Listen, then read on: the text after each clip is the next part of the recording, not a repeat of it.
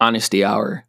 I did not know what I was doing in regards to launching this podcast, and I wouldn't have been able to do it without Anchor. Anchor makes starting a podcast super, super easy and allows you to not only use their platform to distribute the podcast, but you can even go on your phone or computer and record and edit the podcast right on their platform. Best of all, it's totally, totally free. So if you're interested in starting a podcast, download the Anchor app or go to anchor.fm to get started today. Thank you so much for tuning into this week's episode of the Strange on Purpose podcast. I'm geeked for this week's guest. We have Jordan Syatt, who's just an incredible dude and just making waves in the fitness industry, but also in the branding industries. He's currently Gary Vaynerchuk's trainer. He's done a lot of amazing work, and I've been following him from a very, very long time, and he's just crushing it on Instagram and YouTube right now. So I'm super excited to dive into his story and hear a little bit more about how he's able to stand out. And if you do like the episode, it would mean the world to us if you could leave us a review on iTunes, hit that subscribe button. Thank you so much, and I hope you enjoy what you hear. One, thank you so much for coming on the show, dude. I've been following you for a while. I appreciate it, dude. Dude, thank you for having me, and I appreciate it. Awesome. So I dissected your entire life. I know we've been trying to get this scheduled out and totally my fault. But I was reading an article that you wrote back in 2012, just talking about an experience that you had. Can you kind of walk me through how Jordan became Jordan? Oh man, which article did you read? You went on a trip and you were training your friends and they saw results and you realized this is something that you wanted to do. And you kind of like, looking back, you're like, wow, I probably shouldn't have gave that advice, but I love doing this. Got it, yeah. I think it was your birthday that day. That's amazing. I completely forgot about that. So what happened was, for that article, what happened was, after high school, I took a year off. So I took a year off during half of school, and I went to Israel for a year. I just traveled for a year. I just met like a random group of kids, just like an absolutely crazy, out of their mind group of kids. And they ended up being my roommates for the majority of the year. And in that year, I was super into fitness, but I got into fitness. I was a wrestler since I was 8 years old. Started wrestling. I started wrestling at 8, made varsity as a freshman. I cut a ton of weight. I beat a junior out for the varsity spot when I was a freshman. So I was cutting from a 112 to 103. And I knew nothing about fitness or nutrition or strength training. I was a good wrestler because I had done it for a long time, so my technique was good, my endurance was good, my strategy as a wrestler was good, but my strength wasn't there, especially since I was going up against older kids, and I was cutting a lot of weight, so I didn't really have that on my side. Yeah. Really dig deep into nutrition and strength training, and I got obsessed with it. So I ended up finding a gym a couple towns over that specialized in kettlebells, because I had a Russian coach who was super into kettlebells, and I started to get into them, but I didn't know how to use them.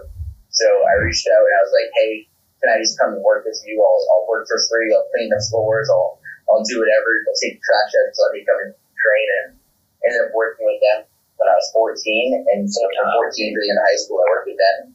They really gave me a huge base to start off with. So then I went on that trip, and that was when I was with them, I was the expert for them. I was like, oh my God, we have all this knowledge. This is amazing, whatever you're doing. I bought a kettlebell for the apartment. Nutrition, I was doing intermittent fasting at that time. It was at that point, it was relatively new. No one had really heard of it. So I was just teaching them everything I knew. And then by the end of the year, they had all these amazing transformations. I was like, wow, this is 100% what I needed to do. That's awesome, dude. So you've always been in fitness then? Yeah, since I wrestled since I was 8, and then by the time I got into it super competitively in high school, that's they sort of joined together. Wrestling and fitness sort of became one thing for me, and they both fed off each other, and there was never really another option. That's incredible, dude. Tell me a little bit about what you're working on now. I have a lot going on right now, but I think the big thing for me, so what's actually really cool is a lot of the people who find me now, they find me through Instagram, but they don't realize that I've been doing this since 2011. I had my website going since 2011. Since July 2011, I've been writing. I wrote one article a day, or one article a week every week from 2011 through 2015, and that doesn't even include like stuff I did on Facebook, Twitter, and YouTube, and all this stuff. But really, my website was what I focused on for the first 3+ years of my business, just constantly making it like really long form detailed content there. 500 articles, and then I ended up doing like a lot more via email after that. So I built like an email list and did a lot privately there. Then when I started coaching Gary Vaynerchuk, I started doing a lot more on Instagram, and that really, it was fortunate because it really it took off. But and I love it. Instagram has it's changed my life. It's helped me reach way more people. It's been amazing. But right now I'm really switching over to YouTube because what I've noticed is Instagram's been incredible at helping me reach more people, but YouTube is a platform that allows me to create more in-depth content that can actually have a lot more deeper effect. And so it's funny, like I've said it to a lot of people, I would rather have 100,000 people following me on YouTube than 1 million people following me on Instagram. The people who are going to take the time to watch a 10, 15, 20-minute video on YouTube, the people who are going to listen to an hour-long podcast are going to get a lot more value and benefit than the people who will scroll by on Instagram, they'll have something else and not really read the caption or watch a full 60-second video. It's funny, like I've gotten a lot of comments on Instagram from people who are like, man, the captions are too long, I can't read it. The whole video, I'm like, this caption is inherently limited to a very small number of characters. Like, if you can't read this whole thing, then how are you going to expect to get the value out of it? So basically, I wanted to switch over to YouTube, not to ignore Instagram. I'm still posting on there at least once a day, if not twice, but doing like 5 to 6 times a week upload to YouTube so that I can grow that platform, reach more people, and have a much deeper effect on those people because a lot of them are coming over from Instagram. Yeah. I love it. I just want to be able to put out content that has a lot more inherent, intrinsic, deeper value that can really help push people along and reach their goals. I love that, man. And I love that you're thinking about that. Me personally, like I'm big on LinkedIn, like that's my main platform. And I create on YouTube and everything like that. But LinkedIn for me was a spot because one, that's where the decision makers are. That's what was going to propel my business forward. But also people wanted to consume the content that I wanted to talk about and that I knew would bring value. So I love that you're thinking about that. What are some things that you're implementing to grow those platforms? Because one thing you do a great job at is connecting, no matter what platform you are on, dude. Like you're fucking hilarious, man. Like literally, like I was scrolling through your feed, dude, like laughing at everything. But also, like I wanted to click on your YouTube, and I got a lot of value from that stuff. Whether you're talking about business or about fitness, whatever it was, you connect you connect very, very well. So, what are some things that you're implementing to grow that, and also how can people go about connecting with their audience? Well, thank you. I appreciate that. I think, sort of go off what you said in terms of being funny. I really think that the humor that I get across, whether it's on Instagram or YouTube or whatever, especially Instagram, it's very much a skill. It's not something that just comes as like naturally. If you go down my Instagram feed, I'm well over. It's definitely over 2,000 posts by now. And like, if you go down at the beginning, it wasn't funny at all. It wasn't interesting. It wasn't funny. It wasn't. And I think some of the best advice that I ever got from more of a business marketing standpoint was don't be boring. Like, it's really, really, really important. I think there was a point in time in which information-based marketing, which is like teaching people, was absolutely king, and I think it still is. But if all you're doing is teaching people and you're not being able to capture their attention, you're not able to interest them, they're going to leave because we're at a point where there's so much information-based marketing that there are people who are able to keep people's attention, to interest them, to entertain them in some way. They're going to be the one who can win because they do both. So I think what a lot of people don't realize is the amount of time that I'll spend on one Instagram post or the amount of time that I spend like thinking about a caption or writing a caption. It's not like I just write it, stream of consciousness, and post it. Like usually a caption will take me anywhere between 45 minutes to 2 hours. Sometimes it has come to 3 hours. And it's funny because people will see it. The caption looked relatively short, but like everything about it was meticulous and streamlined and thought about, like trying and editing and over and over and over again, done with the purpose of like someone will read it and they might read it in about 2 minutes and think it's hilarious, but the reason they were able to read it in 2 minutes and think it's hilarious is because of the 3 hours, 2 hours, whatever, that I spent in making it that seamless. I think one of the best things about good writing is only good writing when you don't realize that you're reading it. Because like, if you have to stop that, oh, there's a grammar error, oh, that word is clunky, that's not good writing. And that's really like, good writing is good writing because it's a lot of good editing. And so, I mean, I think for me, one of the best ways that I've been able to connect with people, whether it's through humor or through whatever, is through a painstaking amount of effort going into how can I make this not just really good quality information that's science-based and helpful, but also presented in a way that is interesting enough for people to want to read it. I mean, there's a lot of stuff about fitness. Like the one thing that I had to realize with coaches, if people wanted to learn about anatomy and physiology and understand like anterior pelvic tilt and like all these muscles and stuff, they want to like understand like the science of it. They went to school for it. And, like they would have spent a lot of time studying it already. So I think one of the biggest mistakes a lot of coaches make, and you should probably transfer this over to any industry, is they try and impress other coaches. Try and impress other people in their field with their knowledge instead of impressing the people who actually need it, who are going to hire them.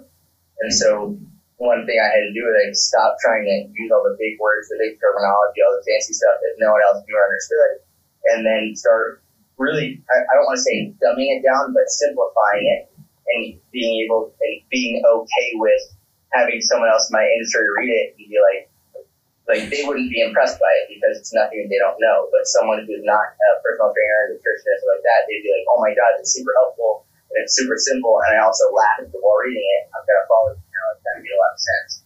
I think that's what's helped me a lot is being able to connect with people who need it most by not sounding pretentious, by not using the big words, really making it super simple and fun. That is so interesting to me. And I love that you mentioned what you mentioned about the writing, because for sure, like copy drives, I'm a writer first, but I'm known for my video, and the copy is the reason my videos do so well. But also, that's so interesting. On LinkedIn or YouTube for that? LinkedIn for sure. Like if I have a video that hits 200,000 views, like it's a copy. Like people are clicking on it because of the copy. There's other things, of course. Like I've built a community, so yeah, but like the copy. Instagram, same thing. Like if there's good copy, yeah, people are going to engage, people are going to comment, people are going to share. But everything. YouTube, I have not cracked. My team's good at it, but I suck. But copy for sure, dude. Like all day, every day. And I love that you're spending that much time on it, because not a lot of people think about that. I spent about a year and a half. I'm by no means an expert copywriter. It's funny because I'm like looking at my post stack right now. I just have like the ultimate sales letter by Dan Kennedy right here. And it's like I spent a lot of time on copy, like a year and a half. And when I really went over to email, that's like what I spent so much of my time with.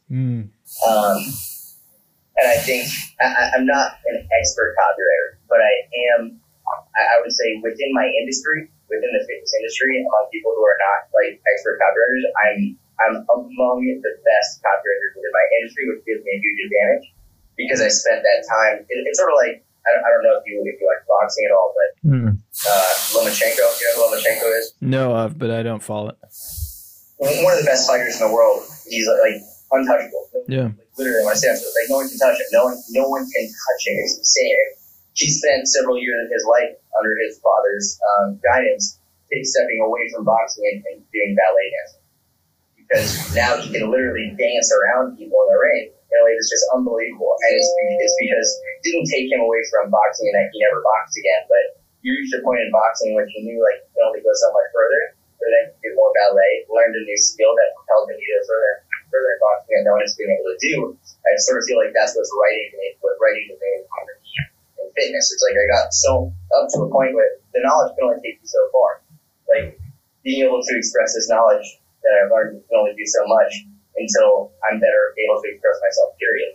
And so learning how to write better, and how to be a better writer, be more interesting, help me take the knowledge that I had in fitness and be able to express it in a way that no one else in fitness was doing. Yeah.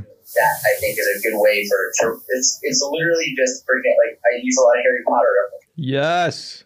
What house are you though?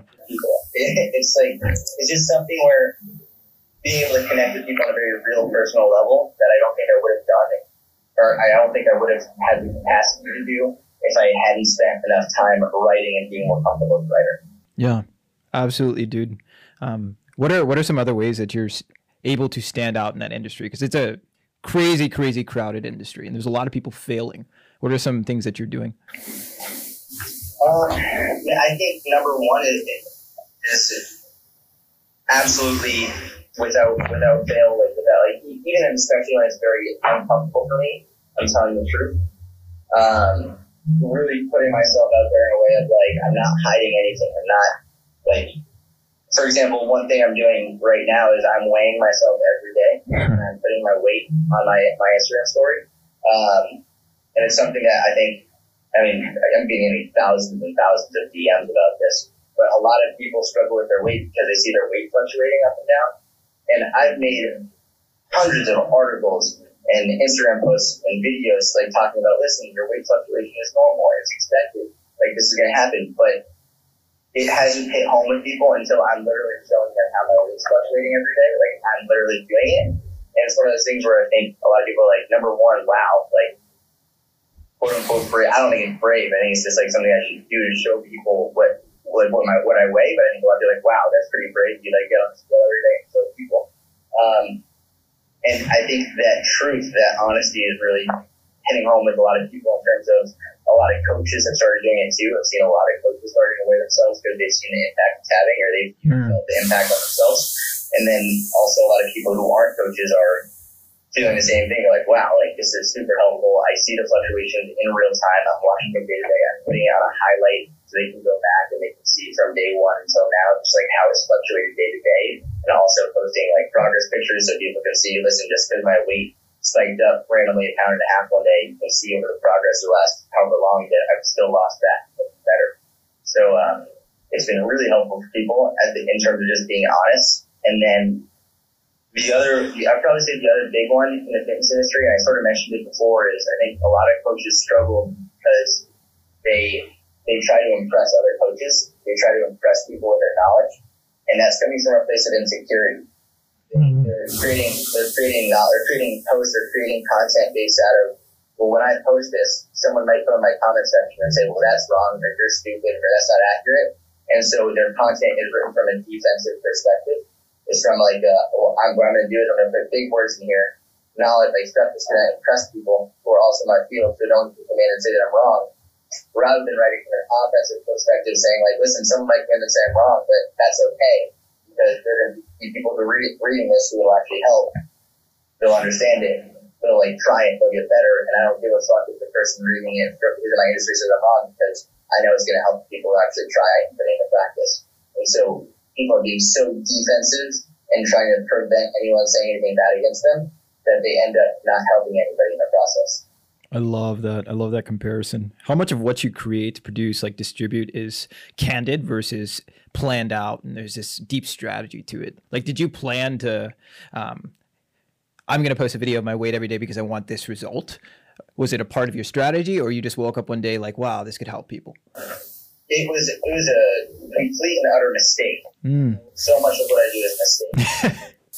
I literally just asked people. So like, what I did was, actually, you know what? This is a really interesting story. So what happened the other day was I was on my Instagram, and I decided on I think it was a YouTube video. I was like, hey, listen, I'm thinking about doing this like a 90-day challenge to show you what my process looks like in terms of I'll show my weight, I'll show my pictures, I'll show my measurements, I'll show like my workouts, so you can see over 90 days that number one, I'm losing fat, but also number two, it's not taking over my life. Like I'm still able to enjoy pizza, I'm still able to enjoy pasta, I'm still able to go out and have fun, and while still doing this, I'm going to show you the entire process, like everything. Everything I eat, you'll see it. Everything I do, you'll see it. Like this, you can really get a real inside view. And one woman responded to a story I put up about it, and she wrote, well, this is great for you, but I don't think but good luck getting any women to do it because that's just not going to happen. And I have a majority of female followers, it's about 70-75% are women. I know a lot of women coaches who are strong, independent, who wouldn't let something like that prevent them from posting that type of stuff. So I responded, I was like, I'm interested to hear why you say that because like I know a lot of women who probably would. And she responded and I screenshotted the conversation and put it on my story. I got tons and tons of women being like, well, fuck that. Now I've got to post it. And just to prove that it's wrong, that just at least the woman was saying, she was like, well, society's put all these pressures on us, da-da-da. And I was like, okay, let's say that it has. It's up to you whether or not you allow them to stifle. Like, you're saying you can't post your weight because you're a woman and because society's put these pressures on you, but you're not posting your weight is your decision. If that's your way of overcoming what society has done to you, then why wouldn't you do it? And all these women were like, holy shit, let's go. And I got like, if you have my story right now, I have my weight for the day, but then I put up a ton of other people's weight for the day, a lot of women, a lot of men. And so I started posting it every day. And it was literally, it was fueled by that. Like, you gotta post this because this is gonna help people because like, if there are people out there who believe that we can't do this because of society, then it's like, fuck that. The only way that people are gonna start doing stuff, they're gonna realize the only way to make change is by acting, not by like accepting being stifled by something that whether it is or it isn't. If you're allowing yourself to be stifled, the only way to change is by actually acting on it. So really that was it was fueled by a conversation that happened, and that's like I didn't know it was gonna have that much of an impact. I had no idea. That's awesome, man. It's just you being you. Yeah, that's it. Just like the honesty and truth. That's really what it boils down to. And I think the interesting thing about honesty and truth, especially on social media, it's one thing to say it. And I think over the last 2 years, I've seen the word authenticity thrown out a lot, hashtag a lot, being authentic, almost to the point of being overused and like sort of diluting the word. But I think the thing about being honest and actually truly authentic on social media, I think it's very scary for a lot of people. I think like it's there are times when it's very scary for me to say certain things or do certain things, but literally 100% of the time I've never regretted being honest about something on social media. I've always regretted if I wasn't like fully transparent. If I didn't if only I'll just leave this one part out because like that won't make me look good. I'll always regret taking that part out. I'll never regret leaving it in. Even if there's a negative response to it from some people, which is super rare. I think the vast majority of times, anytime they've been fully authentic and honest, it's always been ultimately positive. And it's just like, I think it's really scary to wrap your head around being this fully open and transparent and open and honest. But every time you've ever been scared and then you've done something despite that being scared, it's always been a good outcome. I love that, dude. And that's one of the reasons why I reached out, because I feel that you're genuine. Not even I feel like I know you. I know you don't know me, but I felt like I knew you and I could trust you. And I took a screenshot. I'm like, dude, like this is fucking awesome. I'd love to have you on our podcast. And you responded like right away, which was amazing to me. Like that, I know it's like this huge, it's not even a play, but it's a macro play. And you're building trust through that authenticity. So I love that, dude. And just bouncing off of that to like macro versus micro, I was on your YouTube channel. You're talking about how macro, I think what is macro patience, micro speed that you learned from Gary Vaynerchuk, one of your mentors. Can you talk to me a little bit about that concept and how that's impacted your business and impacted your personal life? Yeah. So, I mean, that was a YouTube video that I made that was basically in relation to fat loss. So, like fat loss at like that macro patience, micro speed level. And for anyone who doesn't understand, Gary talks about it from the perspective of micro speed in a business perspective being like every day, you know, putting out content nonstop, helping people, doing like every day, nonstop, go. But even though you're doing it every single day, every single minute, every single hour, you still have to have the macro patience of knowing that you might not see the benefits of it for 2, 3, 4, 5 years. So it's like that speed, that go, but also the longer term view and understanding that the stuff you're doing today, tomorrow, next week, next month, you might not see the benefit of for 2, 3, 4, 5 years. Which is very much in the same with like overall fat loss, body recomposition, like putting in the work every day, like hitting your calories, hitting your protein, going to the gym, doing this stuff, but understanding that it's not going to be any single one of these days, one of these actions, one of these meals that's going to make the difference in your body. It's going to be the culmination of all of this over the next 2, 3, 4, 5 years. It's going to really give you that difference that you'll finally look in the mirror and be like, holy shit, this is what I did. And I think a lot of people end up, whether it's in business or in fitness, they end up, they put in a ton of work. They try and almost even, they burn themselves out because it's so hard, so fast, so that they then, even though they logically know nothing can really happen in that short amount of time, emotionally, they feel like it should be going faster than this. I should be looking different. My business should be growing faster. It should be. And so when you have a conversation with them, well, why should it? Like, if I was asking, well, why? Like, why should it? It's like, they're like, because I'm working so hard. It's like, no one's denying that you're working so hard, but you've only been doing this consistently for a month. Yeah. This month you worked very hard. Now do this again for another 24 months in a row, and then let's see what happens. And it's like, sometimes I think people have a hard time wrapping their head around that. It can be very emotionally draining.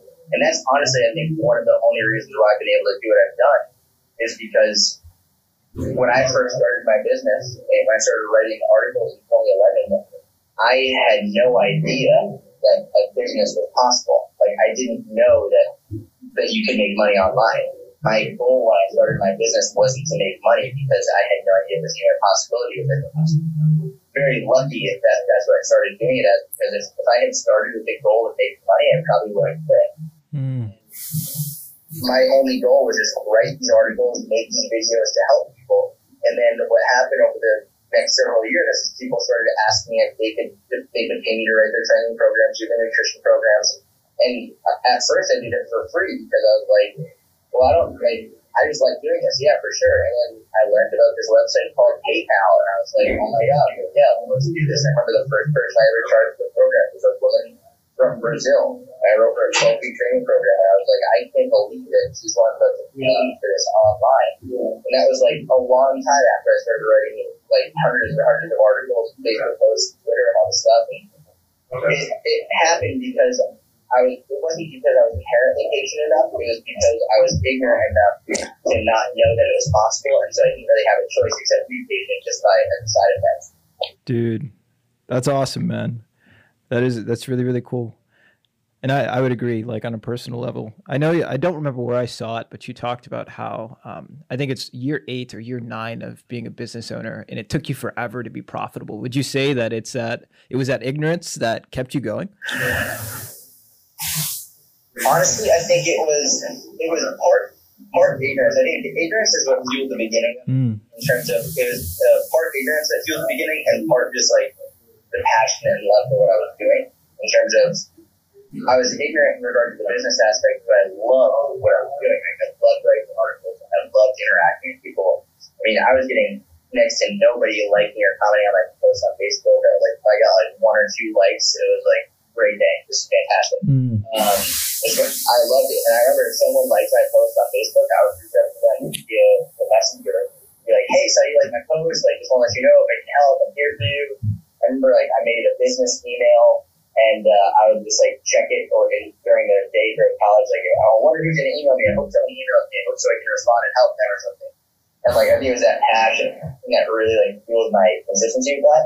And then once it started to see money like coming in from it, I was really lucky to have some amazing mentors at that time. I was really early, and I was able to really keep my focus on content and helping people.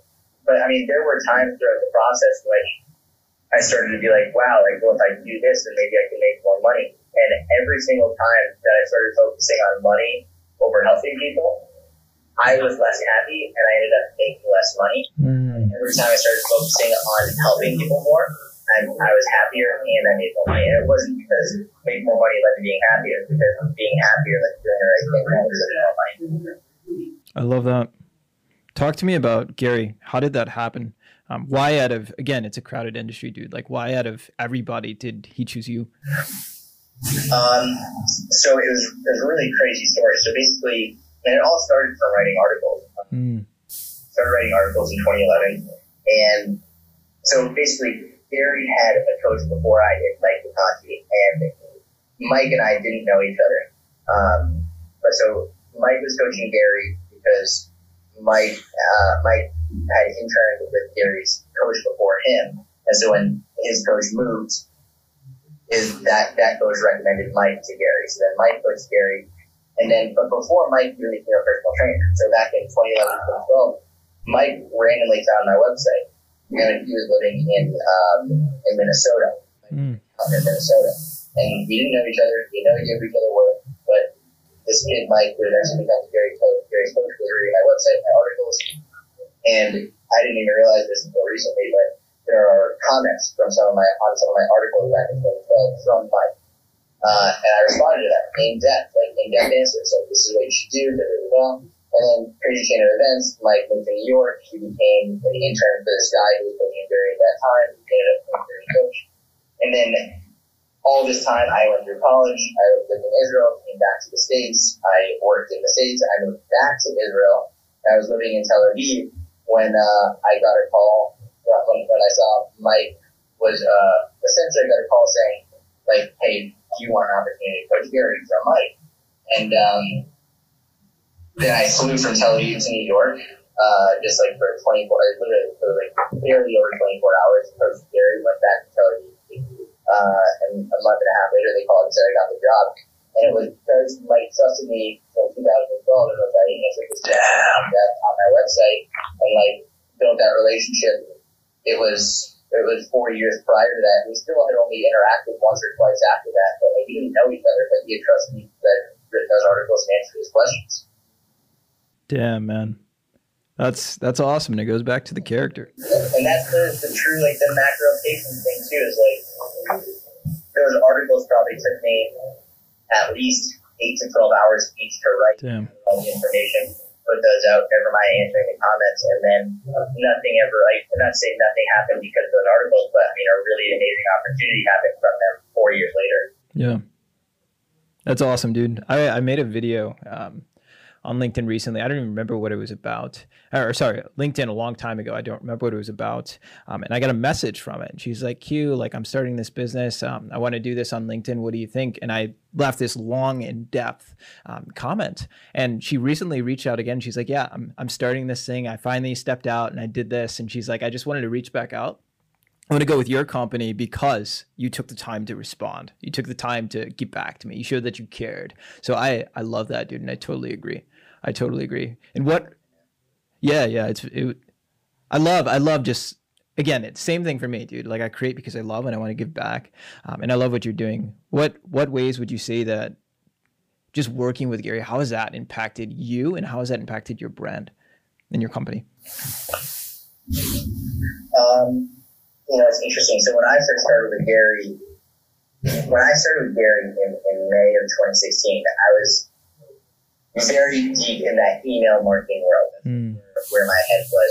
I wasn't doing a lot on social media. I was like kind of focusing a ton on copywriting and emailing, and I hadn't focused much on social media, largely because the email copywriting world really like shits on social media. They're like, you don't need social media is not where the sales are, like all this stuff, like email's pain. And so I was very much in that world. But I did know that Gary was like the guru, the king on social media. And so I was like, listen, he tells me to focus more on social, I'll focus more on social. I'm here with him for 3 years based on our contract. And for 3 years I'll do what he says.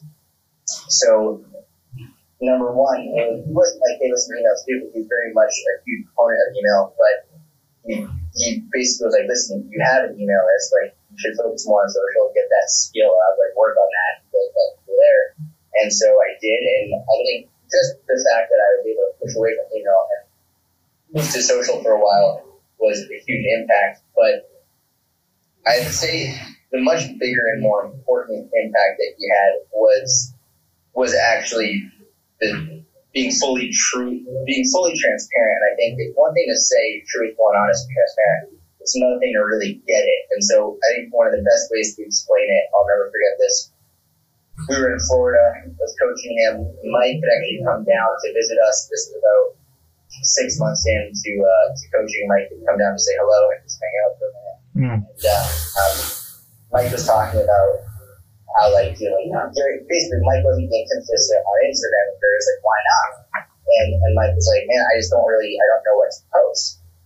And Gary, I'll never forget this, Gary was like, say that.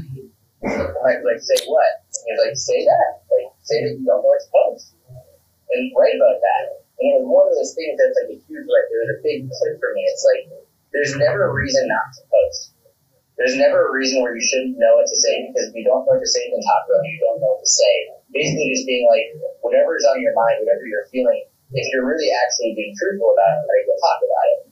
Whatever it is you're trying to say, you'll say.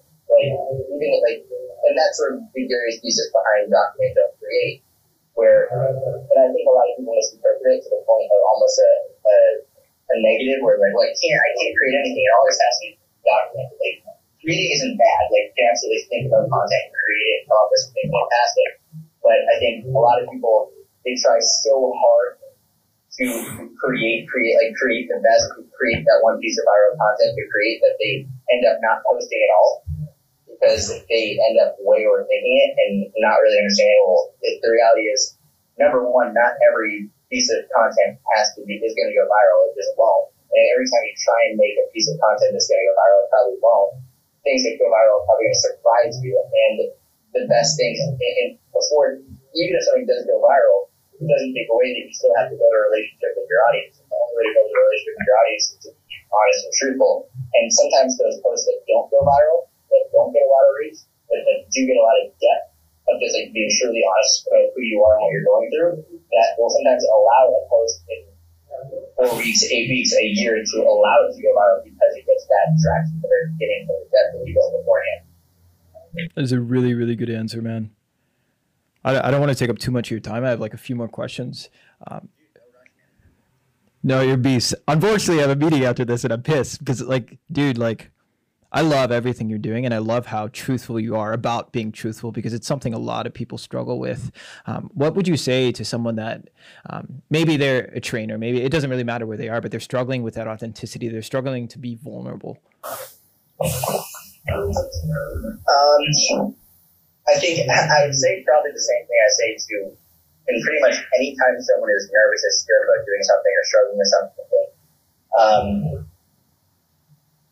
the hardest part about anything is always taking that first step, like actually doing it that first time. Because once you do it, it becomes much easier. But for me, the biggest thing that I've always thought about whenever I get scared about something, I'll tell a funny story that I've actually never told publicly before. But I've always thought about when I'm 90 years old, like, and I'm looking back at my life, am I going to regret doing it or not doing it? And that's how I fueled it. And I remember the first time I started thinking in those terms was when I was in high school, and my buddy David and I was very fortunate. I never really had an issue socially. I was always like very socially comfortable. But for whatever reason, we both decided to push outside of our comfort zone. It wasn't like self-help, but we were just like, let's just do this. Let's just try and do this in weird ways. So one of the ways was just trying to talk to girls.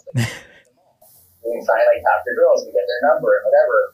And I remember that was probably the first time in my life on a consistent basis in which I was petrified. To a random girl in the middle of the mall or wherever we were, at a restaurant, at a coffee shop, and trying to start a conversation, get her number. It was scary as hell. But what we did was that was when I remember having a conversation with David, being like, man, when we're 90, are we going to care about going to this girl and asking for her number? And even if she says no, we're probably not even going to remember this time. We just got to go do it. And that was taking those steps, just to push past and go talk to them. And there were some girls who were like, what the fuck are you doing? I can't remember what they looked like at this point. I'm only 27 now, and it was a little over 10 years ago.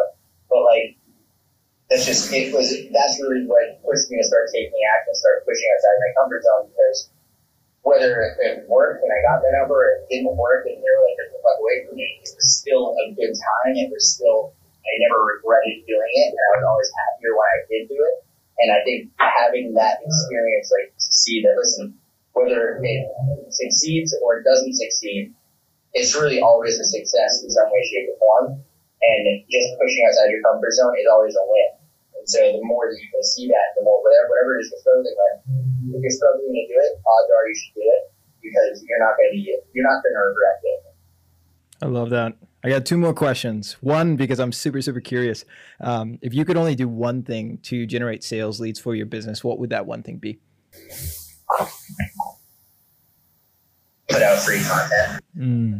That's it. Like if I could only do one thing, it would be literally never, ever, ever, ever pitch. Not because pitching is bad. Pitching is fine. I think it's a great skill to have, but more people come to me every day asking for coaching or for help or whatever from my free content that's helped them than they do from a pitch that they found online. And so, I mean, if I could only do one thing, it would just be put out as much free, helpful content that gives away all of my quote-unquote secrets freely and fully availably, because that would be the best way to do it. I love it, man. Macro. And lastly, this is a Strange on Purpose show. So what about you goes against the grain? What about you makes you a misfit? Why and how are you strange on purpose? How am I strange on purpose? Okay, I would say it's funny. I remember being in high school and in college, even a little bit in college, I was always nervous to tell them, for whatever reason, like, this wasn't cool to like Harry Potter. It's like, who would like that? It's like a kid's book. It's like, I remember being like, no, I don't remember a specific time, but I'm pretty sure I either thought about saying it or actually said it. I was like, oh, I've never read those books, but I absolutely have read each of them like 5 times. And now it's like I use references from those books that are so obscure and so specific that like literally only someone who's like over the top obsessed with them would even like consider using them. And I love it. I love talking about it. And it's one of those things that's been a huge blessing because thank God I've been I don't even know what the word is, but it's like I'm confident enough or just like truthful enough to say like this is who I am and that's it, because that's connected me with more people than I could ever imagine. And I would say strange on purpose in that I'm so overwhelmingly open and honest about my obsession with Harry Potter that it's just been a blessing because it's helped me connect with more people. I have another question. What house are you? I gotta go to Gryffindor. It's funny. I hate saying Gryffindor because it's like, oh yeah, okay, well that's just like that's the one that you want to do because you want to get married or whatever. But actually, an interesting story on that is I've interacted with a bunch of people who said that, well, I'm a Slytherin. And every time the Slytherin people, I've always been interested, well, why would you say that? Like, why are you Slytherin? And it's not because Slytherin is bad, but like every time I spoke to somebody who said that they were a Slytherin and I asked them why, and like really got more in depth, and not just like, oh, cool, you're a Slytherin, that's awesome. But like, well, tell me why. Like, let's go deeper into this. Why are you actually a Slytherin? It ended up becoming a thing where they weren't actually a Slytherin because of any of certain values or Slytherin. It was because they said it because of like the shock value. Slytherin because they liked seeing people's response when they said they were a Slytherin. And it was like whether or not they actually were a Slytherin was irrelevant. It was like, well, why are you saying this? Why are you actually like? And it was very interesting to me, and that was another thing. It's like I feel like I'm a Gryffindor because like I try my absolute best to be courageous, to be brave, to do the things that other people won't do. I'm definitely not a Ravenclaw. I'm not really that smart. Really not that smart. I was in special education growing up. Like everything that I was able to accomplish has been just from like steadfast like action and doing, even if I'm not the smartest, and I'm definitely not. And I wouldn't call myself a Hufflepuff because I'm really not like the sweetest, nicest person. Like I do think I'm nice, and generally like I'm pretty nice overall. But when I have to be like decisive and quick and swift, and like sometimes if that has to mean like not being the nicest person, I will do it. And then I wouldn't call myself a Slytherin, honestly, just because I, not for any reason because like the Sorting Hat said, like. It's our choices that it's our choices like that. Or like Harry, he didn't want to be not necessarily because Slytherin was bad, just get that bad association with it. Yeah, it was Gryffindor.